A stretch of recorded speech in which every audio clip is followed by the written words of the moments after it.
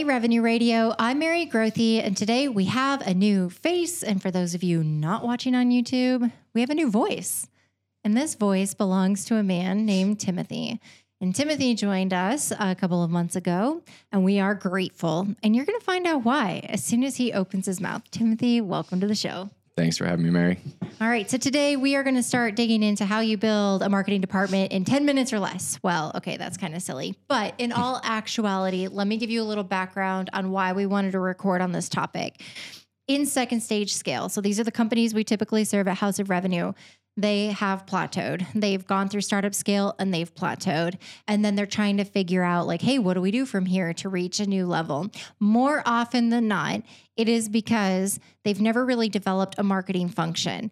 Like very rarely have we had a company come to us and say, we cracked the code on marketing out of the gate and we have the best marketing engine and we have a sales problem. That's usually not what they say. Usually it's, hey, the founder was super scrappy, figured out how to sell, founder-led sales, then we had word of mouth, and then we built a small sales team, but we've never really built out our marketing. So oftentimes they're like, hey, great. All we need to do is like hire a CMO, right? Or maybe we just get like a marketing manager or so the big challenge with that is unfortunately in marketing, I think in second stage scale, the most overlooked realization is there are 10, 15, 20 specialties in marketing. And if you're going to build a marketing engine the right way, why would you not put attention to all those when you first build it? What do you see in second stage scale? That's a good point. I mean, I think your point of hiring a leader or a C-suite or a VP is the silver bullet. And that's usually the question of, let's just hire a VP of marketing, CMO, and that person will come in and revenue will fall from the sky. So that is not always the case because those people come in, they need support. Like you're saying, there's 20 different specialties.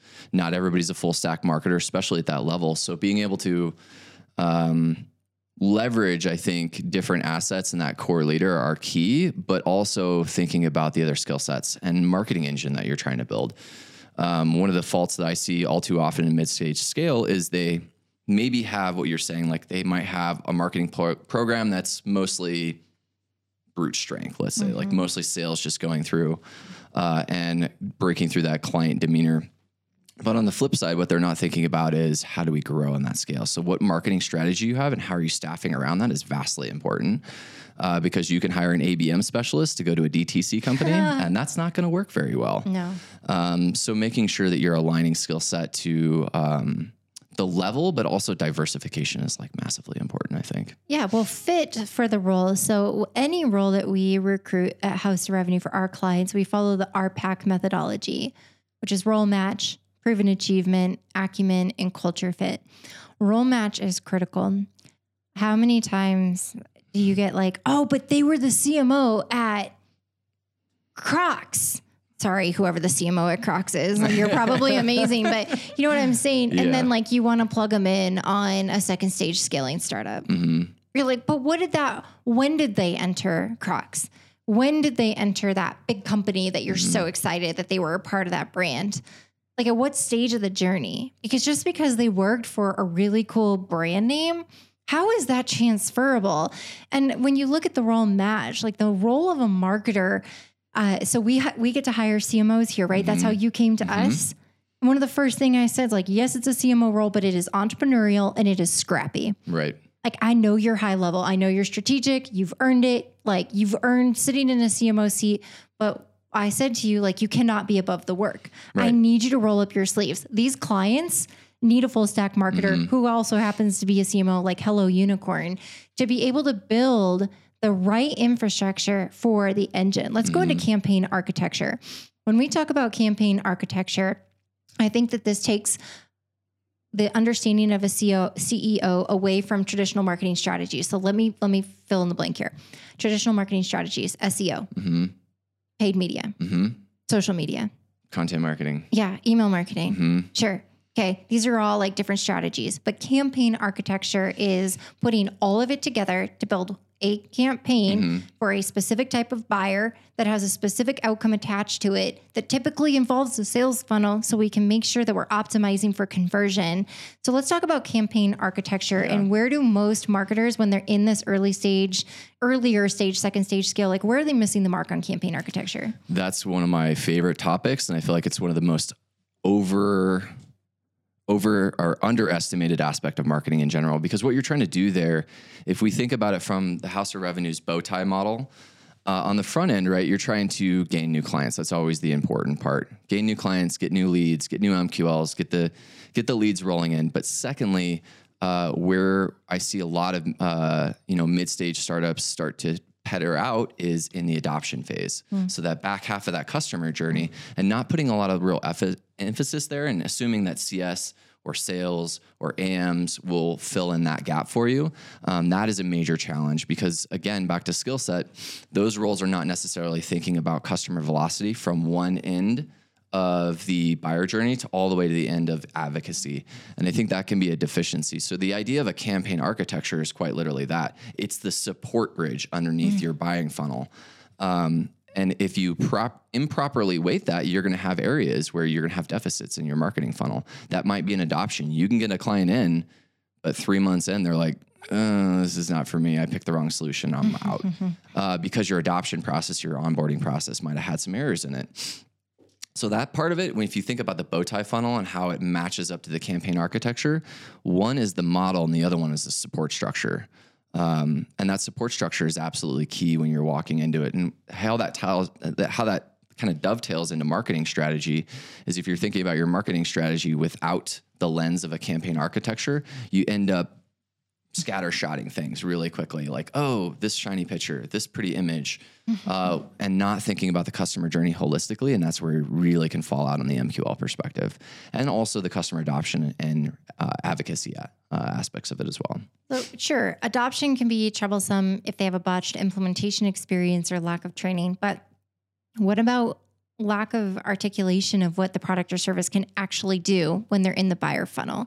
Like, how much of marketing should own the way that we're going to market and communicating the pains and problems we solve, who our ideal customer is, how we make their life better, and what to expect? Like, have you seen scenarios where maybe it wasn't implementation's fault or onboarding's fault? Like, did we correctly market this? Yeah. Like, I mean, where have you seen that fall apart? Yeah, I think a lot of that comes in expectation setting, like you're just saying, and some of the goals initially set. If sales and marketing are not aligned, and a really easy misalignment there is sales is saying something that CS or operations cannot back up, or marketing can not substantiate, or vice versa, frankly. I've seen it that way as well. And that can create a lot of problems in the organization, especially around adoption. But a lot of marketing's roles, I think, in the first part of that buyer funnel is setting expectations. Because if you're setting those expectations of what the client is going to see before they walk in and do a demo or visit with a BDR or any of that upstream client activity, that can be really important in the process. Because once you get to adoption, if they have a relatively good understanding of what the product is able to do, and you've sold that not to just the buyer, so the economic buyer end of that client, but you've also touched down into the user level, that's where you get a little bit more holistic adoption process, I think. Yeah. And that can be used by a lot of different marketing messages. That could be in-app pushing, that could be front-end expectation setting. There's a number of different deployment methods that you can use there. So I see, when we look at common errors that happen in building the marketing department, there's very traditional marketing methods that have been used in B2B marketing specifically over the last decade. And inbound marketing is one of the big ones, right? So there's now innovation coming through that says maybe we shouldn't gate all of our content.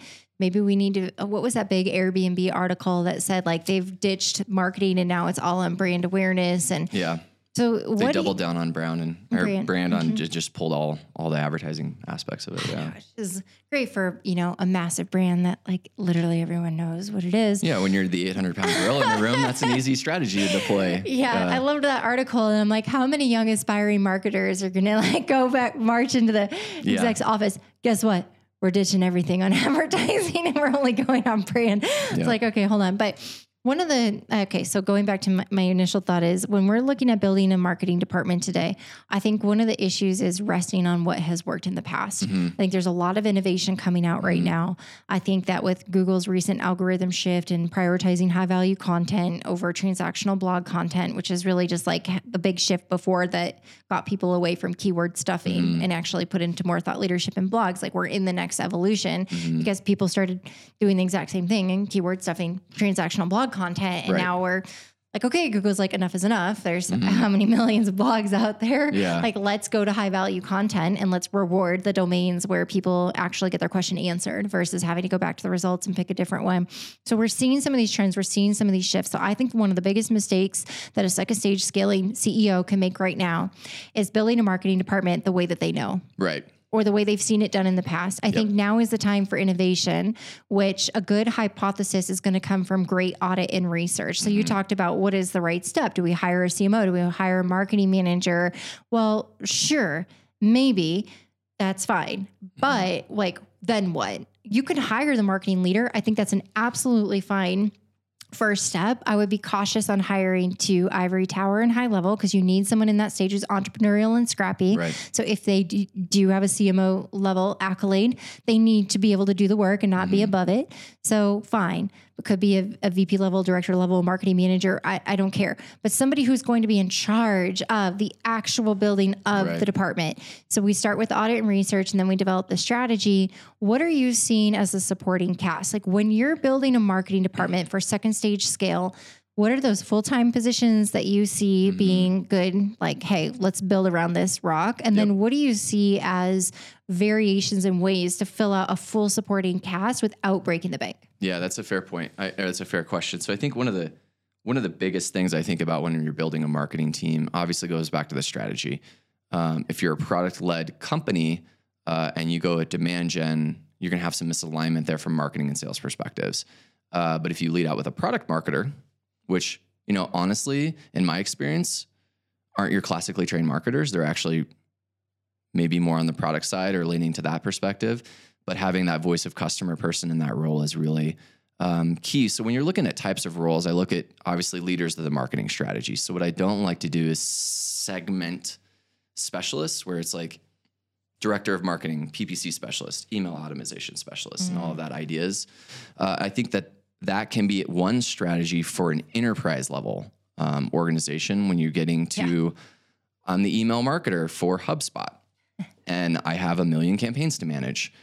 So that might be a different story in terms of scale, but when you're downstream from that, what you can get a lot of net effect and lay a lot of good foundations about finding a more around a full stack marketer to command that marketing strategy.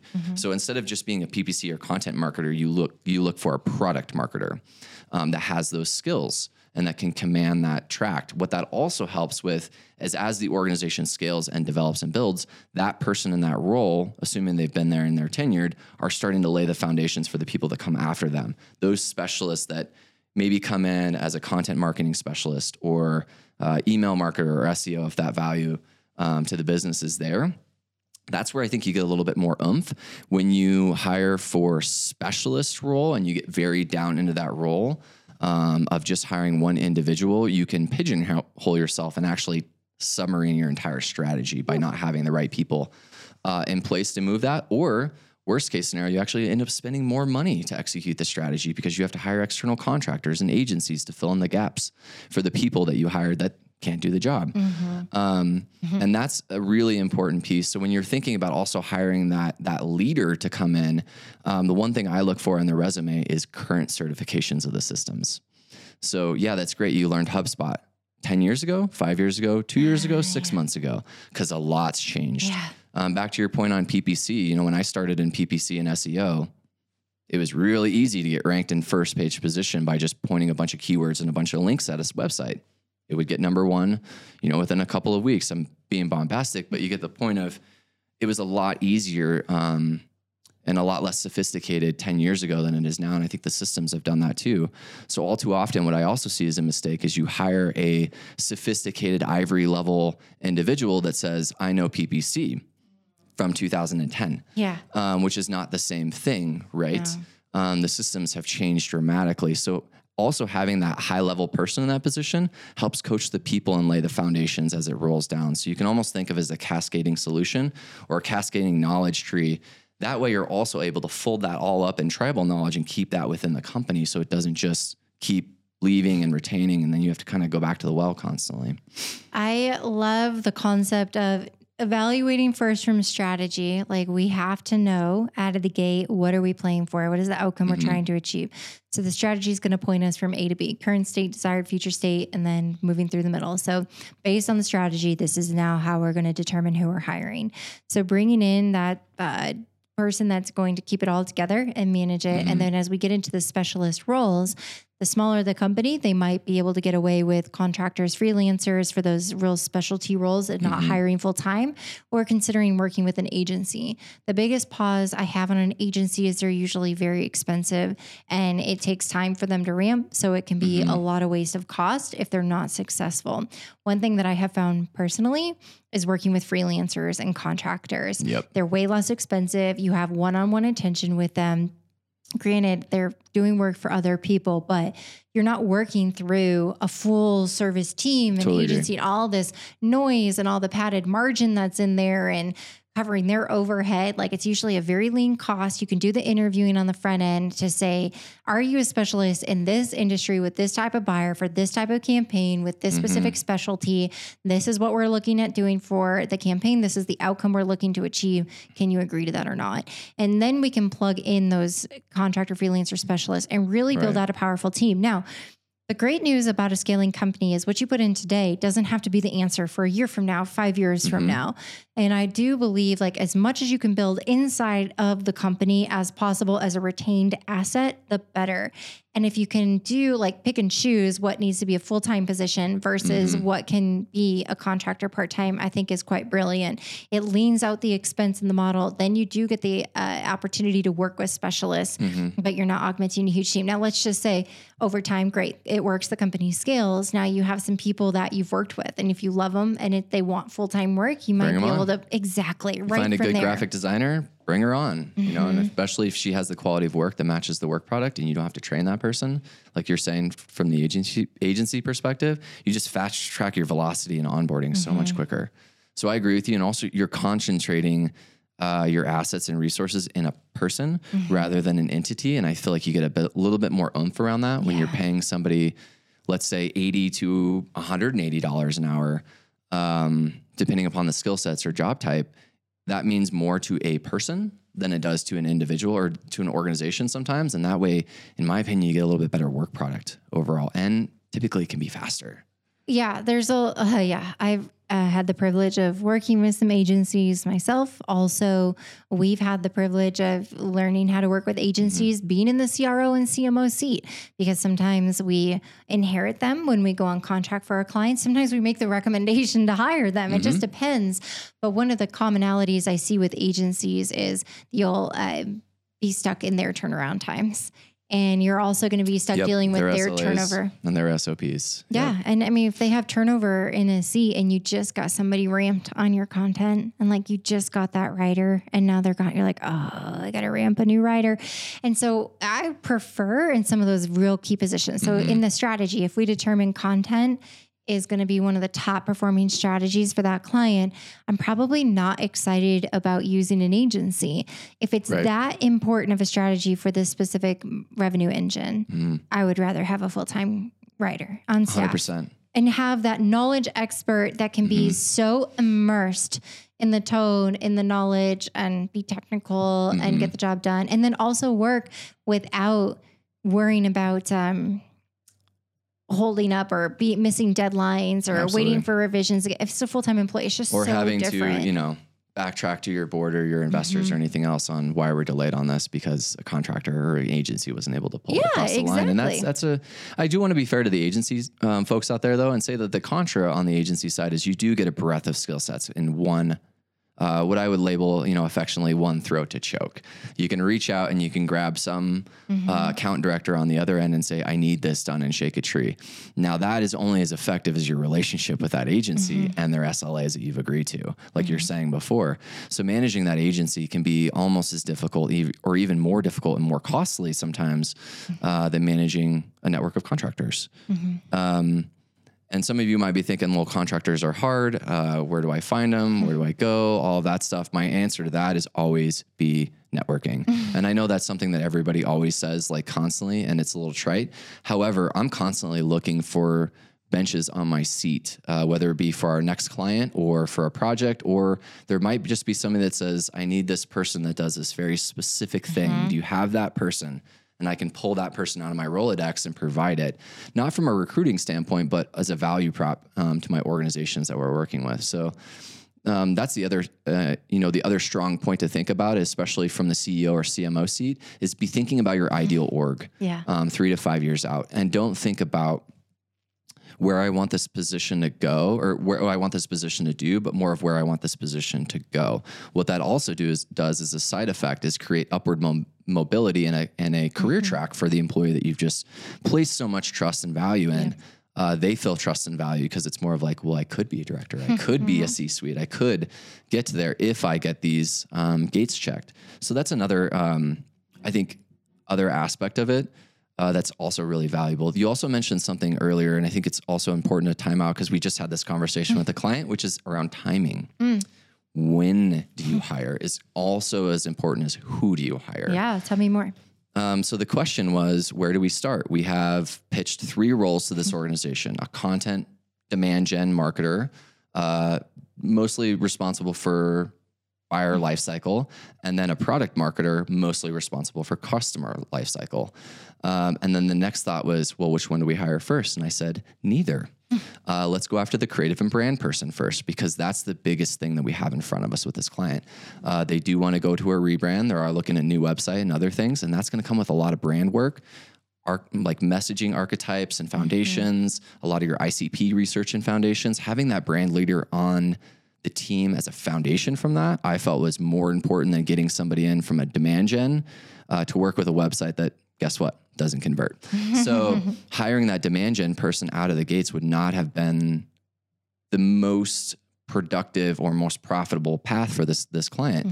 Hiring a brand leader, which is normally not something I would lead out with, because you want to get the meat, right? You want to get the product and the marketing people in there and get some MQLs going. But having that brand foundation can so much more inform your marketing strategies as it kind of rolls out, and then also can be a massive support engine to your other 2 people that you hire after that. So that was kind of a different recommendation, but obviously and very client specific. But when you hire is really important in the life cycle. My biggest mistake in hiring has always been hiring the person too soon. I don't have the process in place. Maybe I don't have the foundations in place. There's not all the elements for that person to work with. And like you said, just like the C-suite, if you're a CEO and you're thinking I can just hire a CMO to fill that gap, guess what? The CMO is also thinking about that. I can just hire this person to fill the gap, when really that's not always necessarily the case. Yeah, I think as we wrap today, one of the biggest lessons is you're not going to find the marketing unicorn. Like, you're going to be so hard pressed to be able to find a full stack marketer that can handle this from start to finish. I think they're out there. I've worked with some of them, and I think that in earlier stage where they can be very scrappy and entrepreneurial, but there's a shelf life for how long they're going to sit in that role. One, the engine's going to outgrow a single person. 2, even the best of the best are going to favor certain specialties over others. They're just going to have better strengths and things that they love doing more than others. And so I do think like getting the as much of a full stack marketer as possible that can think strategically as that initial hire, regardless of what their title is. I don't care if it's marketing manager, CMO, those people are out there. Leverage them, but then trust them to do the audit and research so they can truly define a strategy that's going to be competitive. It is speaking to the differentiation. It's what the market wants. And then as they go to build it, listen to them. Because if they're going to say, hey, look, based on this strategy and where we are today, these are the 3 positions. We need 1 full-time and we need 2 specialists. Like, let them build, trust them on that. I think as we look at, it's not just who we're hiring, but when we're hiring. Marketing is an unbelievable animal that I feel like is very unknown in a lot of corporations, especially the smaller companies. that make it through startup scale based on scrappy founders who are great salespeople, word of mouth, referrals, connections. That's awesome. But when you grow up as a company and you actually have to build an engine, please do not be surprised when you have this amazing head of marketing step in and say like, hey, we're going to need 5 or 6 roles. Like, don't let your head spin. You know, it needs to happen. Otherwise, you're going to have some generalists and then you're paying for people to do certain parts of a campaign. Like if you think of an orchestra, you have people sitting in different seats to make beautiful music. Right. But if you have mediocre talent or you have one person that's trying to play 4 different instruments, like that only lasts so long. And you've got to staff the orchestra if you want the beautiful marketing engine to be singing. Does that even make any sense? No, it doesn't. I love the analogy of the orchestra because that's exactly how I think of it as well. As it's, you know, you have your maestro, right? But your maestro can set up there your conductor, and they're playing music, and they might not have written the music, which is another thing, right? So they might. That's a whole nother episode. Yeah, Don't take us down that road. We have to wrap. But like thinking about it from that perspective, I totally agree with you. Some of the other challenges, we could skip that piece of it, cut that out. But No, we're keeping that in. Okay. But like, I think some of the other, you know, we talked about a lot of the challenges around when and where to hire, what not to hire for. Some of the other pitfalls are also around tenure, like you were saying. Don't just hire somebody because they worked at Apple. Don't just hire somebody because they worked at HubSpot or whatever. The product, I would say, and I'm not throwing shade on those companies, but sometimes it's a lot easier to get in a low-level position at those companies than it is at a mid-level position at a smaller company because the inspection is different. Agreed. And I'm not saying Google doesn't have a good inspection process with their employees, but what I'm saying is like at a mid-stage startup, you know a little bit more about your business and you're less contingent upon other departments, which does make you a little bit more reliant on that full stack person rather than groups of specialists.